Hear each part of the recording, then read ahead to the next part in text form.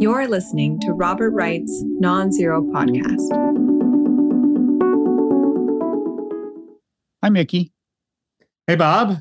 What you got there? Can you hold it up so I can see it a little better? Yeah. That's your man, JD. And notice the headline, Bob. Mm-hmm. There's this ad for sandals. See, that's not the thing. Vance made Dem friends on rail safety. Democrat friends on rail safety. I was so right about Palestine rail safety. Yes, I was so right about JD Vance. He's now getting strange new respect for cooperating with Democrats, including Sherrod Brown, your hero, on rail safety. They've introduced a bill. It's probably going to pass. All hail JD Vance. He's a good guy.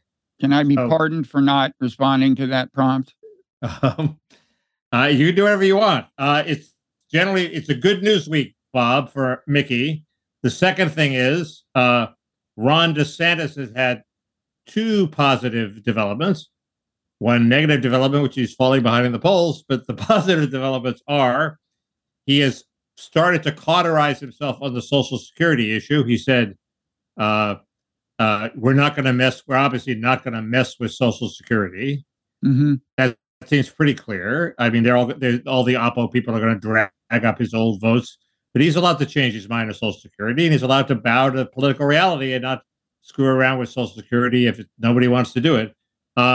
The second thing is, as you know, I was tearing my hair out figuring out how he could counter. That's been a growing challenge through your life. I've been successful. There's still some there. There's still some to tear out. I've been successful. Yeah, tearing my hair out. So progress has been made. But how DeSantis could counter Biden's industrial policy populism, bringing semiconductors to America, et cetera, and Biden has given him a gift on a silver platter because he's attaching all sorts of restrictions to his semiconductor aid that are extraneous to the basic purpose of building semiconductor plants. They now have to provide, adequate daycare, not just for the people who work there, for the people who build the plant. And Greg Ip of the Wall Street Journal, a very smart guy, has a good column pointing out that industrial policy succeeds when it's narrowly focused on doing what it's supposed to do, not when Democrats lard on all sorts of things like adding provisions that failed in the Build Back Better plan. You know what, Mickey? First of all, I've just about gotten over that cauterized himself imagery, which cauterized the issue.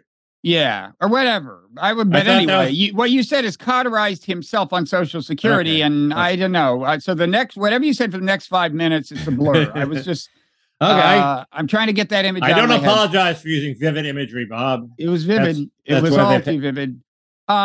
Why we make the big one. Secondly, quickly before we get back to industrial policy, on the kind of quasi-Bob vindication front, I told you I thought what Trump was doing. He goes to East Palestine while Biden's in Ukraine, or roughly when Biden's in Ukraine, was something he could get some traction on. Well, first of all, did you see the kind of ad he cut about Biden in Ukraine?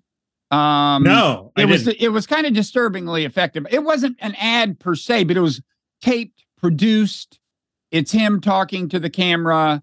And I can imagine that there's a constituency that'll eat that up. The other thing is, what did he say? Well, the usual shit. Biden is spending all your money on Ukraine. I don't remember the details. The point is, he's making a big deal of this. And I don't mean he cut an East Palestine ad, although I still think we'll see one eventually. But the other thing is, on the DMZ podcast, Matt Lewis seemed to think that the East Palestine thing was pretty big. I mean, he concedes it has started to fade, but he thinks it's a powerful thing. I mean, first of all, didn't help Buttigieg any, but that's a different matter. I don't know. I think Trump, I guess the disturbing thing about that kind of quasi ad I saw of Trump's is he looked like he hasn't lost it, Did the ad mention East Palestine? Did it say, Biden is spending money on Ukraine instead of on Ohio? It's all a blur. I don't know because social media, it's all coming at you. But I think you're right about it working for him, because I was racking my brains trying to figure out why he had risen in the polls, and he was in a head-to-head in it with DeSantis. He gained ground over the past month over the same poll taken a month ago. So that's some evidence. I figured, what the hell was he doing in this past month to boost him? And that's probably it. Apparently, he also was less bombastic, and he was sort of down to earth in his visits to Palestine and to a McDonald's. And he didn't have these big rallies where he just pontificated about how he really won the election. Mm-hmm. So he sort of dropped the election denial thing. I think that's another big part of his improvement. Yeah. So that would be a big deal if he drops election denial. Now, on industrial policy, I'm not here to defend everything Joe Biden does, but I would say there's an obscure fact about these chip plants that may add a little weight to the argument that daycare is not a terrible idea. I mean, it turns out that at least in Asia, where a lot of chip plants are, women are particularly good at doing the work that gets done in chip factories. There's a lot of, I guess, kind of fine-grained manual stuff. And there's a lot of women who work in those plants. In America, there's a lot of women who don't have husbands and may not be able to afford daycare. So it's not impossible that this feature will increase like the hiring pool for these plants. Right, but why? But why isn't it in the interest of every company that starts a plant then to start a daycare center? You don't need the government to require it. Each firm will capture virtually 100% of the benefits of having a child care plan. Well, Mickey, why are they getting a subsidy in the first place? But what this basically does is slightly increase the subsidy. Are you against the subsidy or for it? And if you're for it, how do you know that exactly what it was before they threw in the daycare is the right level of subsidy? They're not. The daycare isn't a subsidy; it's a cost. No, it is a subsidy. If, as you said, the alternative is the company paying for it, a subsidy is exactly what it is. No, they gave the company $100 million, and they could either say, you will build chips with this $100 million, or you will build chips and provide daycare. The government isn't paying for the daycare; the company's paying for that out of the subsidy. Doesn't get any extra subsidy. So why would the government require it to do something it ordinarily wouldn't do? The company is being very rational. Okay, so in effect, I saw this. I recently saw a film, American Factory. It's actually done by the Obamas. It's on Netflix. It's very good. Mm-hmm. It's about a glass factory in a Chinese company sets up a glass factory in Ohio. And it contrasts how efficient the plant is in China with how slow the workers are in Ohio. So that's part of it. So the companies are being quite rational to offshore the production, and you're giving them a subsidy because you want them to bring it back here. I mean, you're right. I was wrong about that. But I guess now my question is just, how do you know that? So actually, in a certain sense, the subsidy is slightly less than it was if they're demanding companies pay for this. But how do you know that's not the right level? I just kind of mean, like, once you're in subsidy land, it's a pretty blunt instrument. Right. But there are worse things. I'm just saying there are much worse things you could require a company that makes a chip. It would make a lot less sense if this was like for construction workers. And I take your point that it also is for the construction workers during the construction of the plant. There are other requirements too. Some of them are actually written into the law. They can't use the money for stock buybacks, and very controversial issue. Warren Buffett's letter is devoted in part to defending stock buybacks. Why shouldn't a company return the money to the shareholders when it doesn't see a means of investing it wisely in itself? Why do they have to build empires in their own firms? So that that's controversial. It basically requires a union and wage. Does it actually require a union? I don't know, but that's like the government's one step away from requiring a union. Another takeaway from this film, American Factory, is unions can really fuck things up. In the end, the firm becomes profitable by doing all sorts of things that a union would never allow, Like, Yeah, well, it's at some I point mean, the government that's a different issue. meddles so much that it becomes very counterproductive. And Greg Ebb goes into a long list of uh, attempts at industrial policy where the firms have just said, "Fuck you, we're not taking your money. You put on too many strings." There's a Boeing. Boeing once did that. With the I think with the COVID with the Obama bailout, the banks got out from under it as quickly as they could. That's not necessarily a bad thing, but if you really want to subsidize something, at some point you have to get takers. And there are other countries around the globe that are also subsidizing their semiconductor plants. There's no reason why they all have to come here. I'm not. Okay. Don't you have nobody to persuade here. I'm not defending the overall thing. I made a very minor point that there are a lot of apparently women who wind up working at these factories. No. We do have a situation where not having childcare could be a problem, and that's it. Right.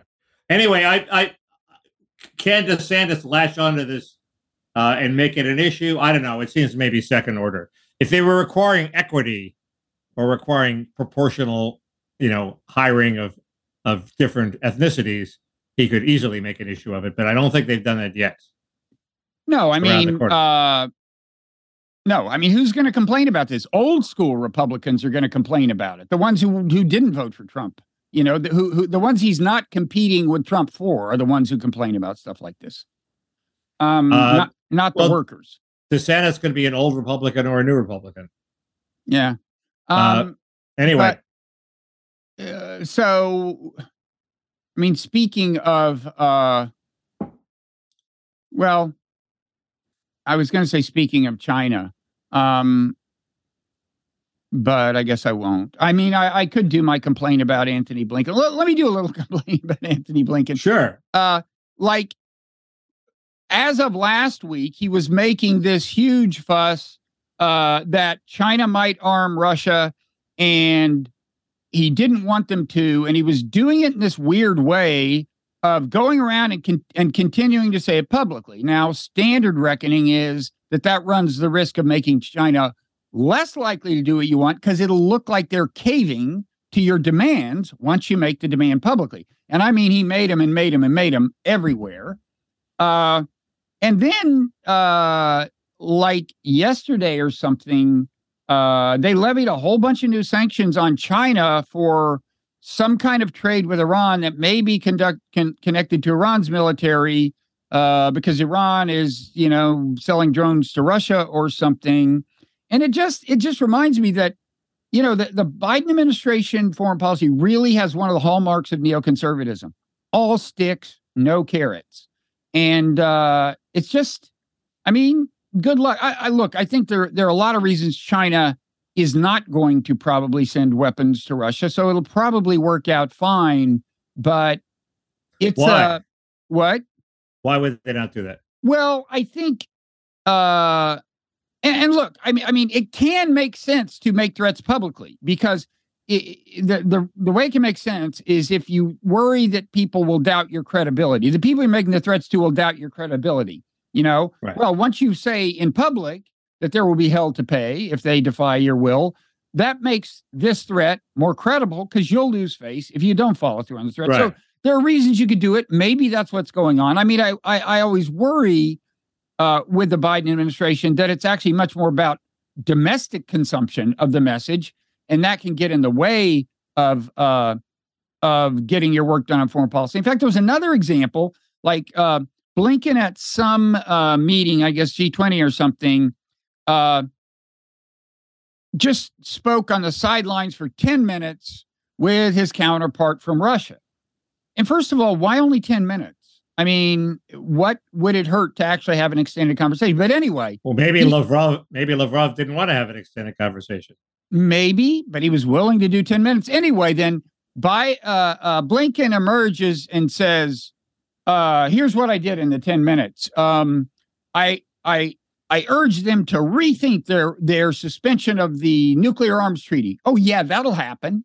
And I also told them they need to withdraw from Ukraine. It was shit like that. It was just crazy shit. Like, is this really what you spent your time talking about? Yeah, I mean, I don't know why they have to do all this stuff for public consumption. it's They're going to be judged. They're going to be judged by the results, by election day. And then the hilarious thing is, whoever this vacuous NPR correspondent was who was covering this says, after reporting all this, says Secretary of State Blinken wanted to show that the lines of communication are still open. He's keeping the lines of communication open. Yeah, so he can make a bunch of demands that there's no way they're going to comply with. Oh, Lavrov seems smart enough to know that that's all for show, and we don't know what he really said. And presumably he can offer carrots in private, right? He could, but if we went easy on the balloon. We didn't make a fuss about the balloon. We only sanctioned like 8 Chinese companies that may or may not be balloon related before we even recovered the fucking balloon.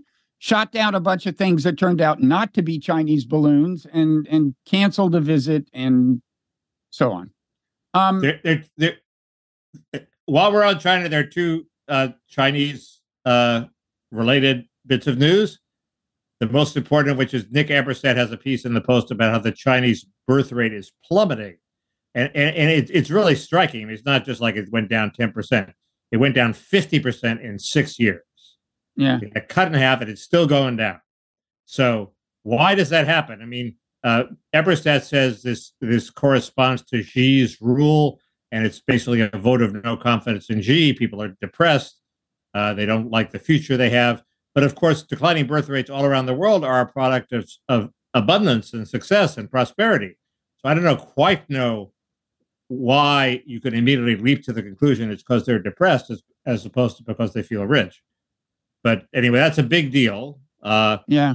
And the second thing, which is not such a big deal except to me, is that Semaphore, my favorite publication, has cut some sort of deal with some Chinese think tank or commission they've put together, which allegedly, according to Daily Caller, is filled with soft on China experts. But I have no idea who's the soft on China expert. So I would be loath to condemn Semaphore without really knowing the truth there.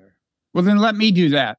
I mentioned last week, although I think it was mainly in the parrot room, that they hired as their like chief national security guy who does their national security letter, this somewhat disgraced Wall Street Journal reporter who was fired by the Journal because he was in doing something that wasn't appropriate with some Iranian exile, rich guy, and they found somebody exposed the emails and so on. And he's hardcore anti-Iran, as I told you in the parrot room last week. In fact, he spent his interim between getting fired and getting hired by Ben Smith, working at a think tank that at the Washington Institute, which is not pro-Iran, let's just say, So there's that, but the bigger news on Iran is that was segue. That was cheap shot segue. Okay. Now what we're segueing to, I mean, first of all, Israel's a mess, as you may have. Wait, we're transferring to Iran. We're leaving Semaphore behind. Well, I'm just saying Semaphore hired a hardcore I mean, his coverage at the Journal had been noted for its consistent anti-Iran tone. I was looking forward to you condemning Semaphore for hiring a bunch of pro-China hacks, but you don't know that for sure. I do not know that for sure. And I would be less opposed to that because... Exactly. Because, a strong pro-China bias in American discourse is not exactly something that exists and is needed correction, right? I mean, it's like we're heading into a Cold War. It doesn't hurt to have one publication that's not cheering us on, if that's what Semaphore turns out. Right now, the conventional wisdom is that everybody hates China and it's the new bipartisan consensus. That's what I'm saying. That's what I'm saying. So it's not like under Iran. It's not like having, some minor force countervailing that is a tragedy. So Iran, I had been thinking, when you look at everything that is afflicting Israel at the moment. So, okay, Bibi Netanyahu, who has this weird coalition with these very extremist right-wing elements, they're trying to pass legislation that would rein in the judiciary. And the judiciary, I mean, he seems to be doing it largely to keep himself out of jail because he's under indictment. And I don't know if the trial is going on. There's that. But also the judiciary has often been a check on harsh policies toward the Palestinians. He'd like to be free of that. And some of the nut jobs in his coalition would equally likely to be free of that. You know, the guy who's director, is Minister of National Security, which I think is like Minister of the Interior, I think like federal police and stuff. Anyway, he's very relevant to the occupation of the West Bank. And until he got into politics and he realized this would be ill-advised, he had a portrait in his living room of Baruch Goldstein. Is that his name? Does that name ring a bell?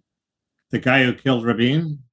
No, the guy who killed a dozen or 24 Palestinians while they were worshiping with a machine gun. Okay, the current Minister of National Security in Israel had a portrait of this guy in his living room, and there's another guy who's finance minister who's equally nutty, who just this week said that there was a Palestinian town that should, quote, be wiped out. Now, this was after settlers tried to wipe it out. They set like 30 houses on fire and 100 cars on fire or something. And I think one Palestinian died. And he basically said, you know, settlers shouldn't do this. The government should do it. I mean, that's really like basically the idea. Okay, so you got this extreme coalition.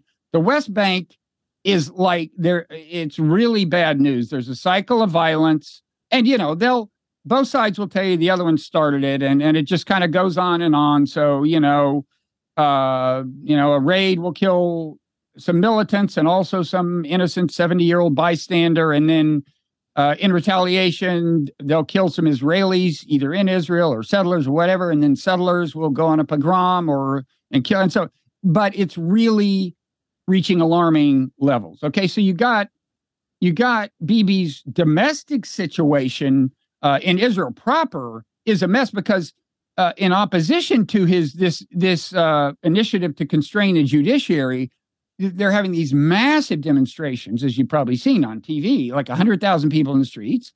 So he faces that. The West Bank is we may well be heading into a third intifada that's very violent, unlike the first one, and probably violent in a different way than the second one, is my guess. But anyway, yeah. I'm getting to Iran, by the way, but go ahead. Okay, two things. First, Ehud Barak gave a speech. If I remember how it was described, this may be in this Walter Russell Mead article, which says that we're quite close to having a war in the Middle East. But Barak said, well, the Knesset is going to pass this law, the judiciary is going to overrule it, and then it's just a question of which of the four, who is backed by the armed forces and the police and the other four big powers in government. So it's like the law of the jungle there. It's like, who backs the coup? Do the armed forces back the judiciary or do they back Bibi? That's really weird. Well, there's no constitution. It's like England. They don't have a constitution. Okay. And that's part of the issue. And the judiciary apparently, at some point, the Supreme Court did a kind of a Marbury versus Madison type thing where they ruled in a way that elevated their stature. Right. And so you're right. In the absence of a constitution, it could get ugly. I thought the conventional wisdom was that if it apparently gets back to there's something called the parliament can pass something called a basic law. And there was a basic law that affirmed the importance of human rights and stuff or something. And I think this Marbury-Madison type thing involved the Supreme Court saying that basic law was in some respects tantamount to a constitution. But I think there are people that are saying that, like, look, if the parliament passed the basic law, the parliament can do, the Knesset can unpass it or something. I don't know. I've definitely exceeded my expertise, but it's messy. And the second thing, which is your transition to Iran, is that Mead says that Israel's always Iran is closer to a nuclear weapon, and what might trigger an Israeli strike is the Russians giving them more defenses against an air raid. So if Russia starts to give them more defenses, the Israelis may say, we better do the raid now before they install these defenses when we can get in and do our job.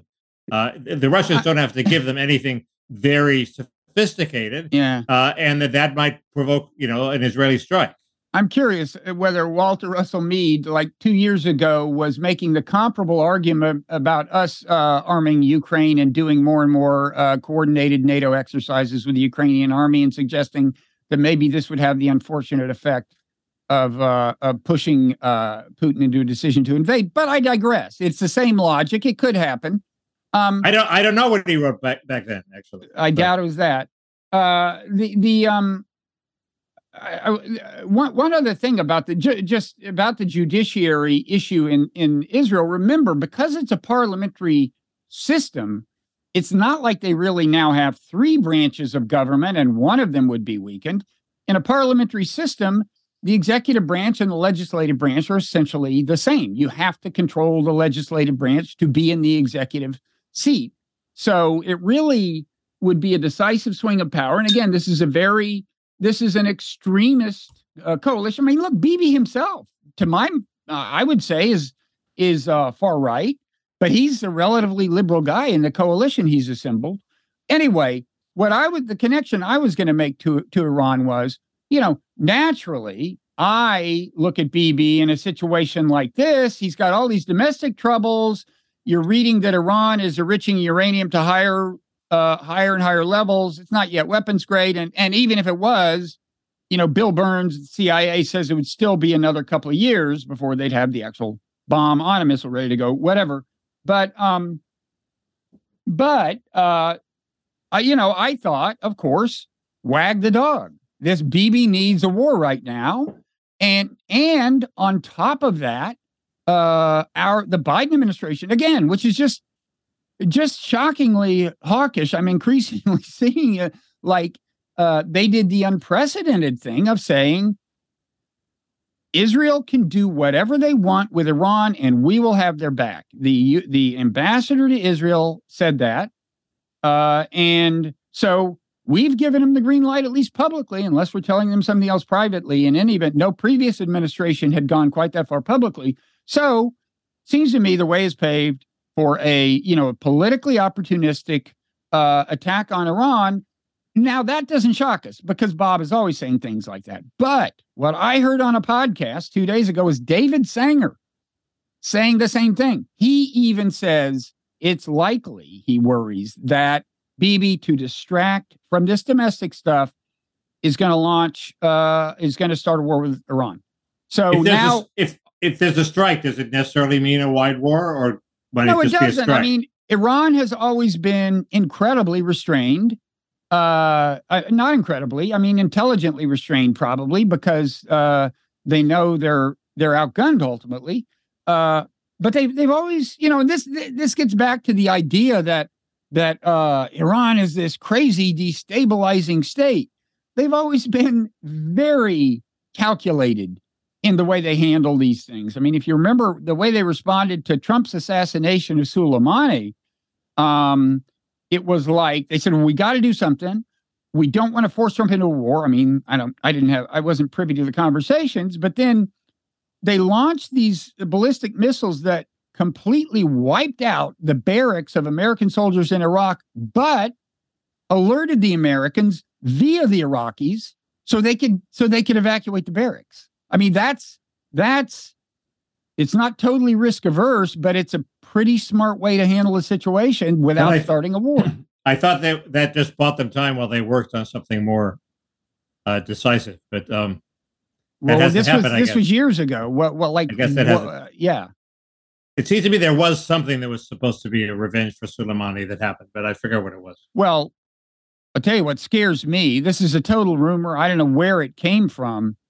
Is somebody saying that Iran, this is complete hearsay. I don't even know what the ultimate source is, but that Iran, that the retaliation would be against, diaspora Jews. Now, decades ago, a synagogue in Argentina, I guess, was blown up by Hezbollah.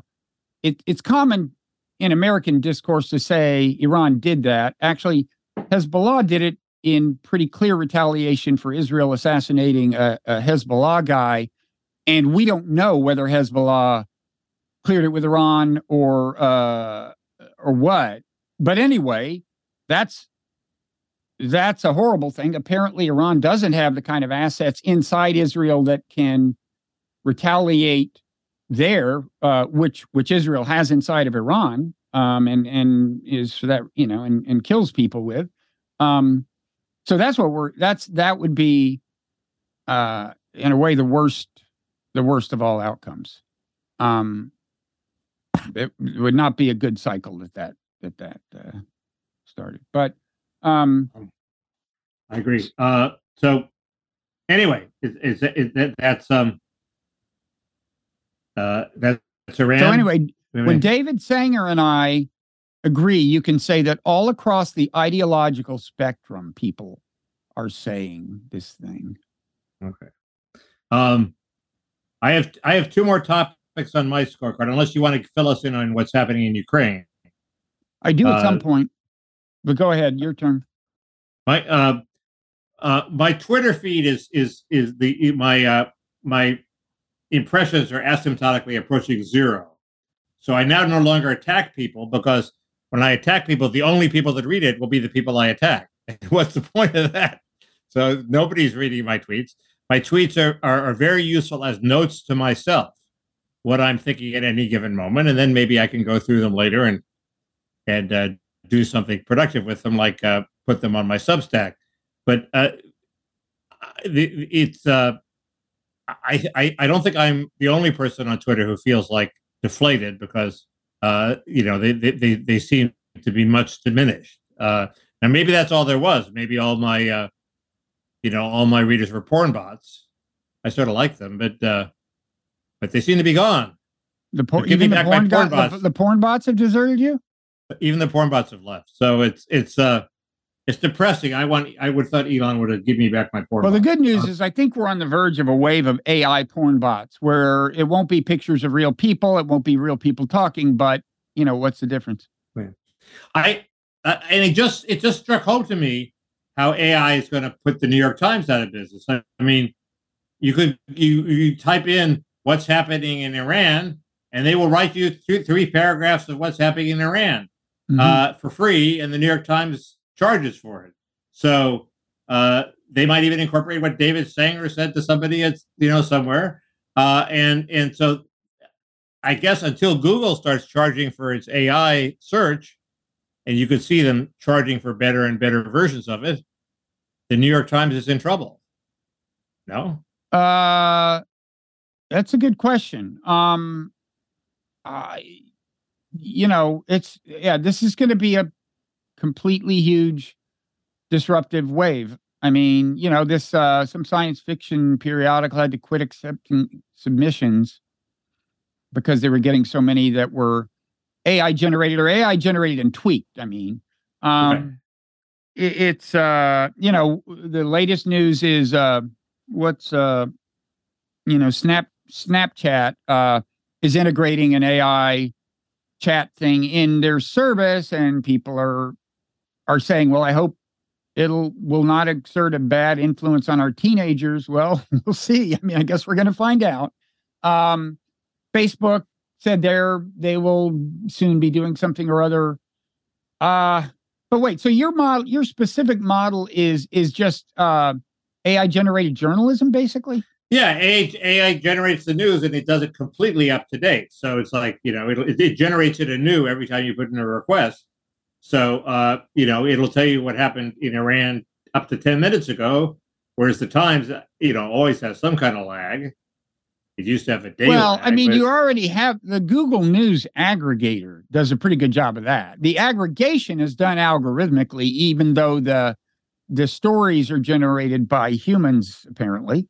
The that's already, if you want up to date, the Times is not the place to go for up to date. I mean, a good Twitter feed is better. But right. And I guess if there's no journalism, then the AI won't have anything to feed off of. But go ahead. You mean no text to train itself on? If David Sanger isn't reporting on Iran, how can the AI rip off what David Sanger says and regurgitate it to you? Somebody has to actually find out what's going on in Iran. Yeah, but actually, there's probably, if you really identify your good sources on Twitter, although a number of them are actually journalists who are making money at their journalism job and can't make a living independently on Twitter. But you could look. My Ukraine war list is just head and shoulders above the New York Times, both in terms of finding out what's actually going on and in terms of finding it out fast. A classic example was the New York Times had this big story on some tank battle that was won by the Ukrainians. It wasn't clear to me when this tank battle happened. It was just sort of. It's just within the last couple of weeks? I don't know. The story was like 2 days ago. That may have been another Vuhledar thing, but I think it was. This is a perfect example. It was Vuhledar. Well, it's a perfect example. Like if you're on Twitter on my list, you would have seen Michael Kaufman say tank battle is a mischaracterization of what's going on in Vuhledar. What's happening is the Russian tanks come in to a minefield, they hit a mine, they stop. The Ukrainians hit them with shoulder-fired missiles and artillery, and they retreat. It's not a tank battle. This is what I mean. I mean, the regular newspapers just totally suck in their Ukraine coverage, and it's a resource problem. You can't. It's hard to beat the collective intelligence of Twitter. But anyway, so should we talk Ukraine briefly? Yeah, and I have one issue to bring up about Ukraine. Yeah, Michael McFaul said we should threaten Crimea because if Putin feels Crimea is going to go down, he will cut a deal. And the alternative, of course, is that he will escalate. So I don't quite know why McFaul knows the answer to that. Well, actually, I think that was also asserted. That view was also, I think, attributed to somebody to the administration weeks ago when it was reported that we now were kind of okay with Ukraine doing strikes in Crimea, but not with them like trying to take Crimea, but with them trying to bring Russia to the table. So that meme has been out there. It's okay, not, in game theory terms, it's not impossible. It's just that it's kind of fraught with peril. I mean, anyway, at the moment, Ukraine's got bigger problems on their hands. Okay.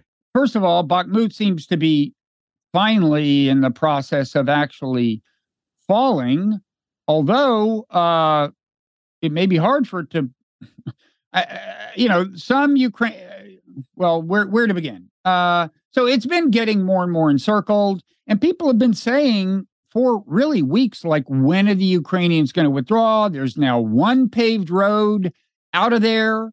And once the Russians getting closer and closer to that, well, apparently yesterday the Russians blew up the bridge in Western Ukraine. That is that road. So as of now, I don't think there's a way to get heavy equipment out of Bakhmut, armored personnel carriers, tank. I don't know how much stuff is in there, but it's not such a daunting river that guys couldn't get across it and walk home.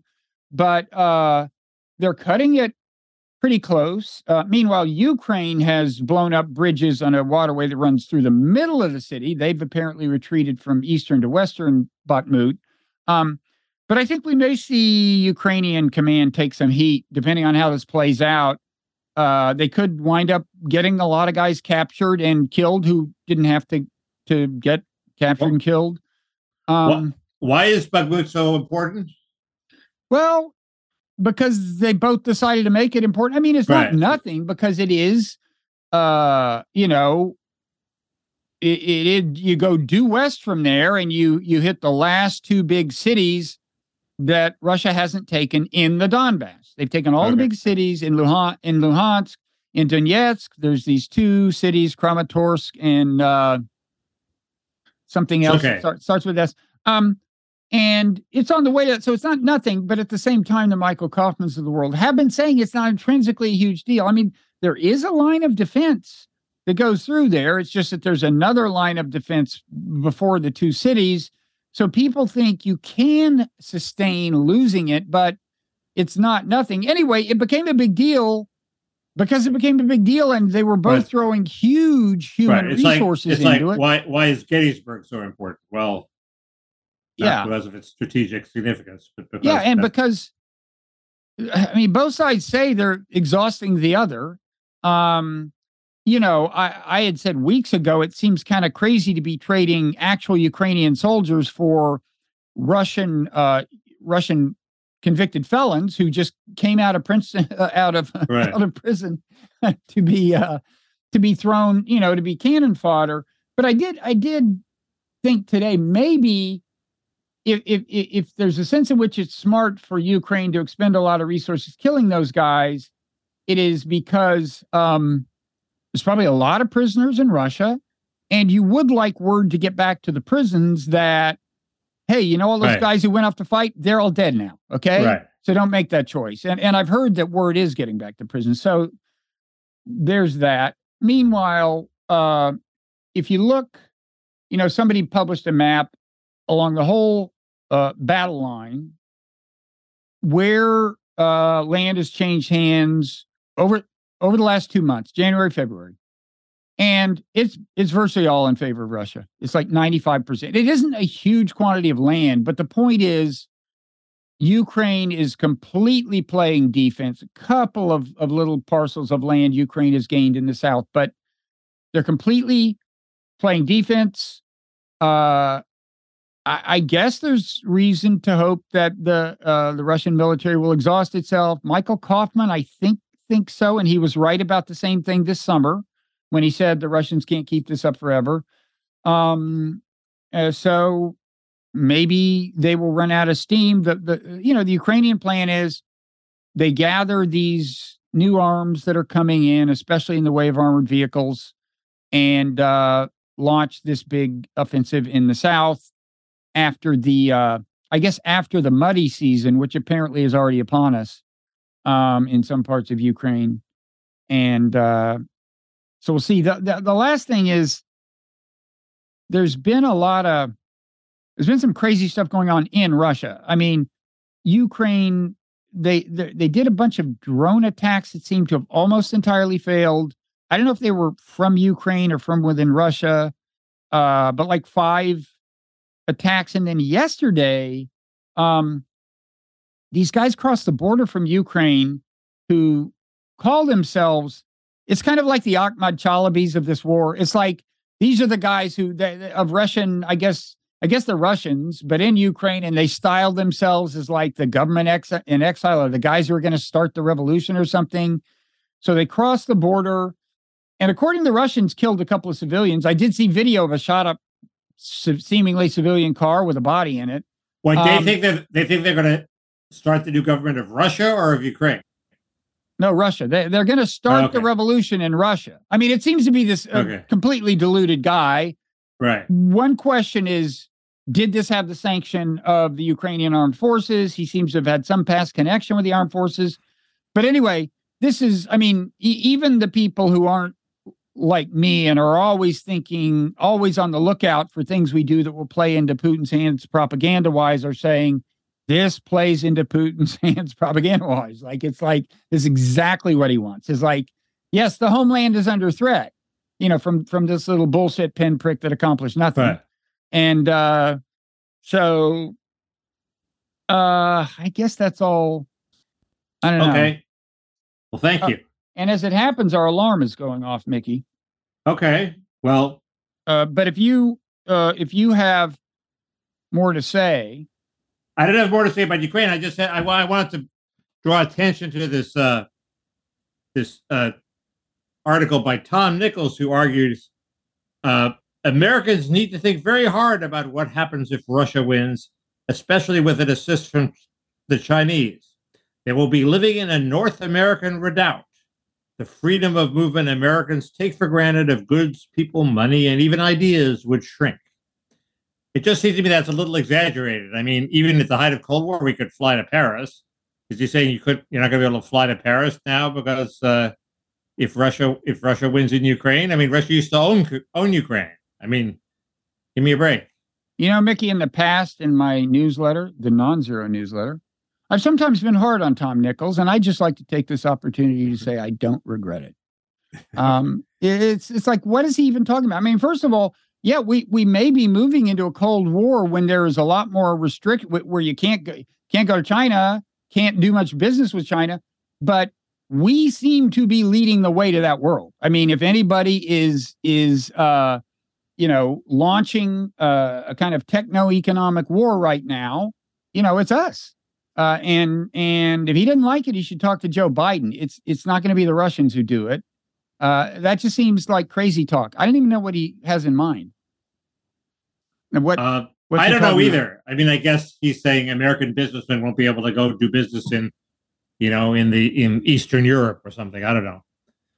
That's crazy too. I mean, yeah. Maybe he thinks Russia will somehow magically go beyond Ukraine and take all of Eastern Europe,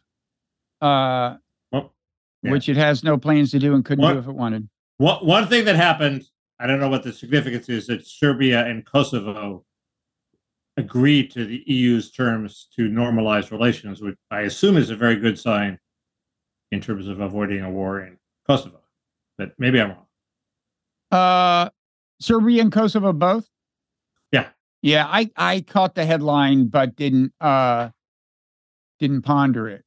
That won't make Russia happy if Serbia does it. I will tell you that. Huh. What? Why not?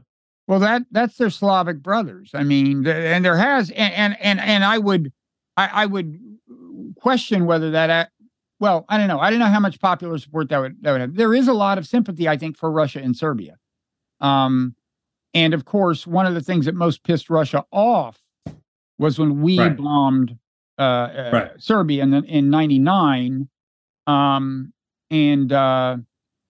So I know nothing. I know nothing. Okay. So things we could talk about in the parrot room. Okay.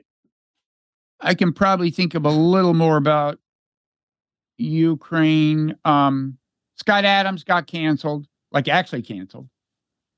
Yeah, I didn't read. I ignored that controversy. So you could. I am deeply conversant. This is the Dilbert cartoonist, former Dilbert cartoonist, whose cartoon I assume will soon be found on Substack. Can't be found in the newspapers it used to appear in. There's a big debate on why kids are so depressed. Mm-hmm. Might be worth going into. Matt Iglesias, Ross Douthat, and others have weighed in. So has Alice from Queens. She has an insight I'll be sharing in the parrot room. Okay.